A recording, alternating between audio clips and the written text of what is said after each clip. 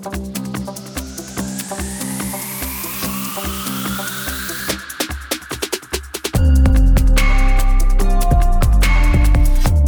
week, we consider how consumers react to life at home, evenings in restaurants, a thirst to find meaning in what they're consuming, and how that all contributes to a relentlessly growing and global online market for wine.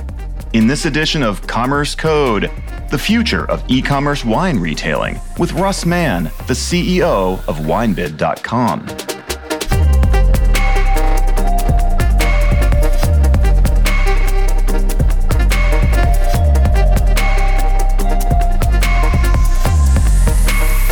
Dan Carell here, and this is Commerce Code, brought to you by DCA, the Digital Commerce Alliance. Thanks for joining us for 15 minutes of insight into the evolving world of digital commerce.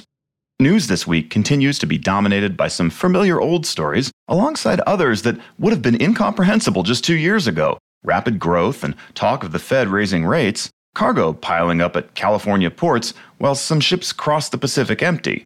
Continuing innovation in the rideshare and delivery markets as we approach the holiday season. Uber is putting on a big push to deliver pumpkins for Halloween, and cryptocurrency miners are looking for eco-friendly power sources while trading in their product looks like it's been banned in China. I've found that I need to consume this kind of news in moderation, or else I'll wake up the next day with a very foggy head and an inability to find the Advil. The best tonic is to get back to news that I can understand. Something that's been around a little longer than, say, Dogecoin. Maybe even something you can see and touch, or in this case, drink. So that would be wine.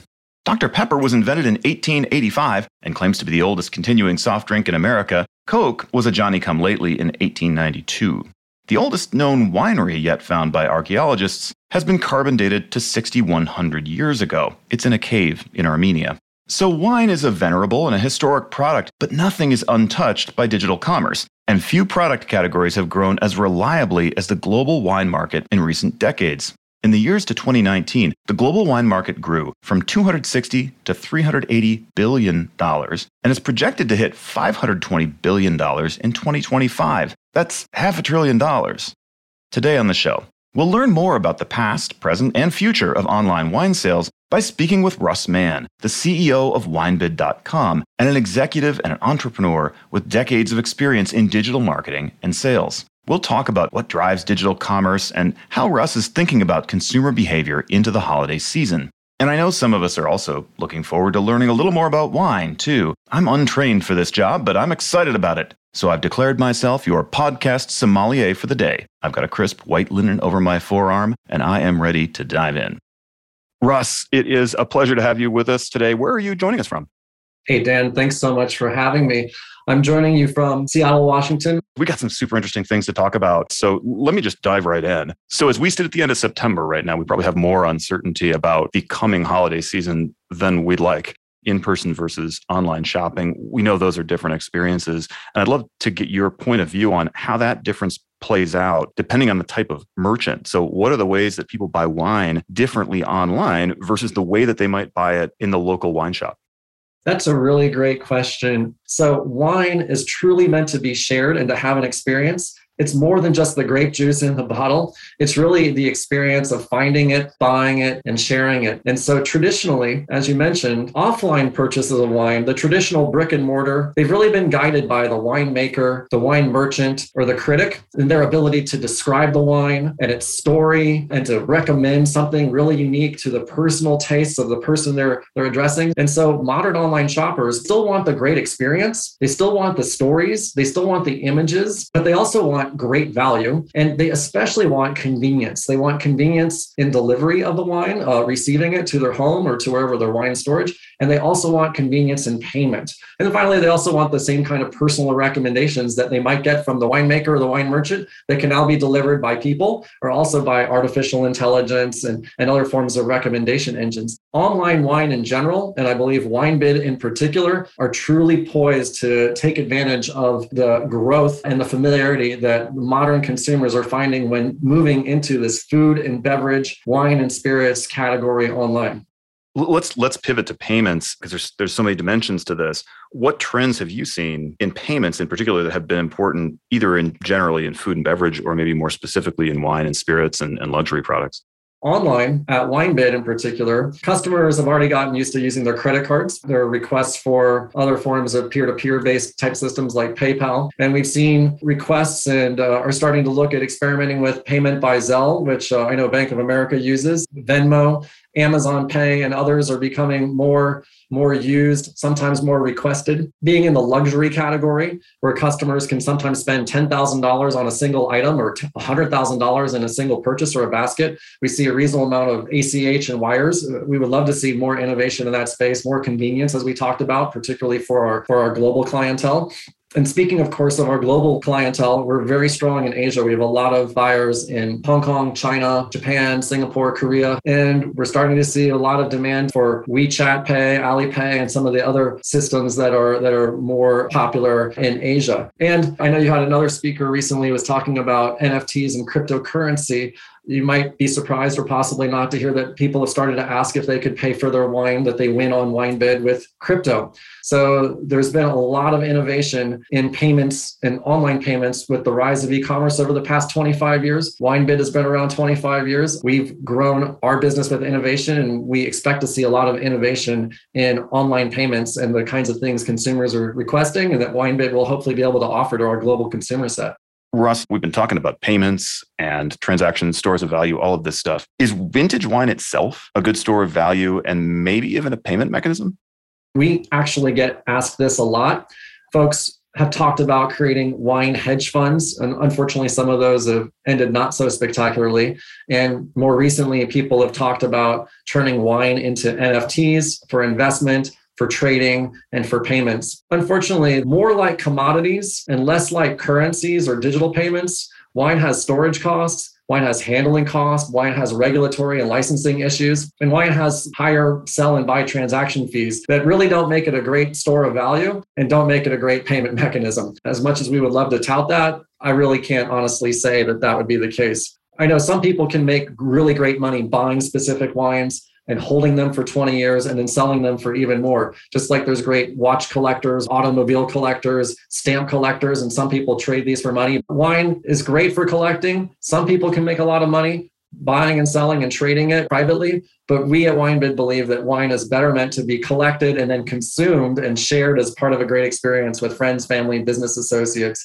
And we'd rather leave the financial tractions and the movement of money to all the great innovators here at part of the Digital Commerce Alliance. I couldn't agree with you more on the consumption part and the collection part. Companies had such unusual experiences during the pandemic, and the story's not over yet. But did you see a decrease in sales, or did you see an increase maybe because consumers were buying more wine during quarantine?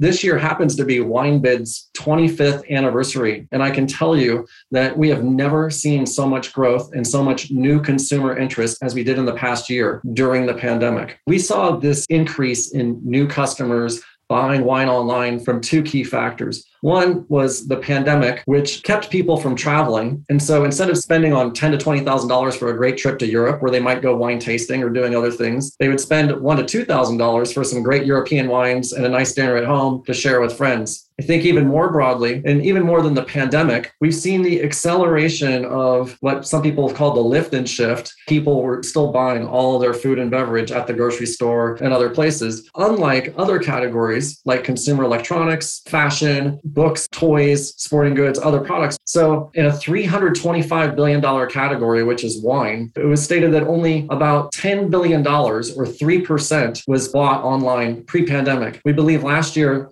there was about $5 to $7 billion spent online. By 2025 and possibly sooner, over $30 billion of wine should be sold online. So the pandemic basically accelerated e-commerce and online purchasing, where food and beverage has a long way to go to catch up with other categories.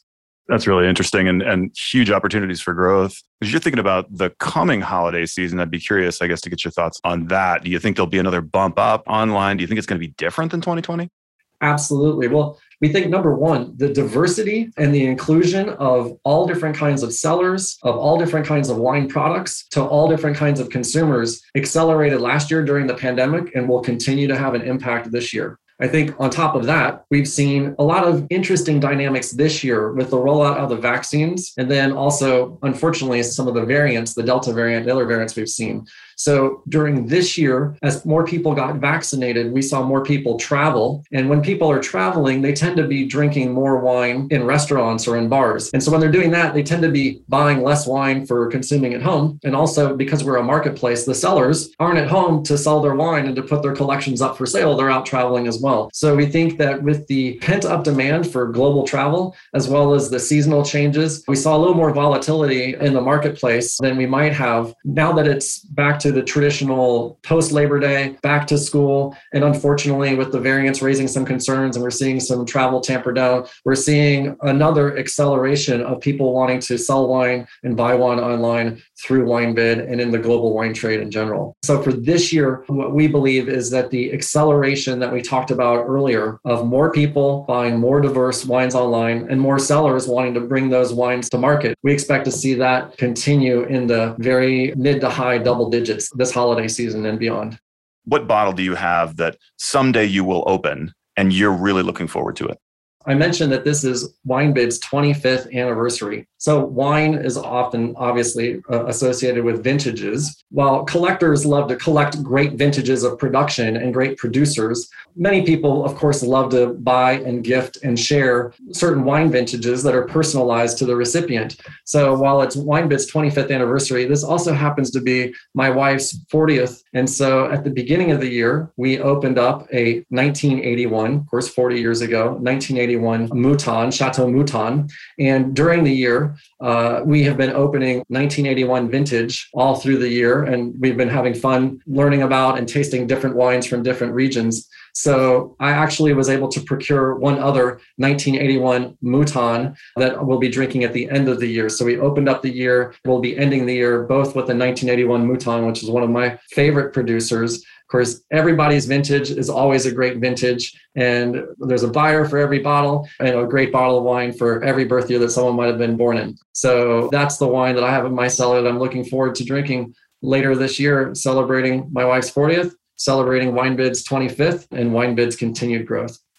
I think you've just given a lot of people, very much including myself, some really good ideas for anniversary gifts, birthday gifts. You know, when you've run out of ideas, I'm no longer out of ideas, Russ. Really fun to unpack some of these things, both on the commercial side, but just the product itself. It's exciting to people and fun, whether it's people that are collectors or people that just appreciate the cultural significance of some of it, or people that just love to drink the stuff. Great product and such an exciting time for you with the growth and opportunity in the marketplace. I appreciate that, Dan. Thanks for having us on today. And we hope everybody can be hopefully opening some great champagne this winter with family and friends safely and in good health. Great. Thanks so much.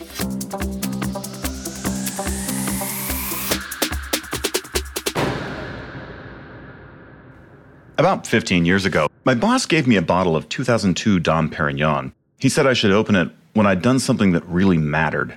I was younger, probably a little more ambitious at the time, so I set a pretty high bar for when that bottle would be opened. It's still on the shelf. It's quite valuable to me. That bottle is a reminder that whatever I did or didn't get done this week or this year, what went well or what went badly, there's something around the corner. There's something big. There has to be, because that bottle is still there and it still hasn't been opened. I see it every day. It's just off the kitchen as I walk to the front door. There's a lot of stuff in our house. Unless you are Marie Kondo herself, there's probably too much stuff in yours too. A visitor from Mars could look at all the stuff that we've got and think, yeah, these people really love stuff. I'm not sure how much we really do love the stuff. If there was a fire in the house, and my wife and children and both dogs and the tortoise, yes, there's a tortoise. If they were all safely on the sidewalk and I was at the threshold of the front door with enough time to grab just one thing, what would it be? If I thought I could find them in time, I'd probably go after the kids' baptismal gowns. My mother made those by hand. But I might just go around the corner from the front door and grab that bottle of Dom Perignon. To me, it's the symbol that something big is just around the corner, whatever happened today. Obviously, Russ and his team could help me quickly put my hands on another bottle of 2002 Dom, but that's not the point. And that's why he's in business. Wine is about what it means to people. You might say, well, my business is more boring than wine.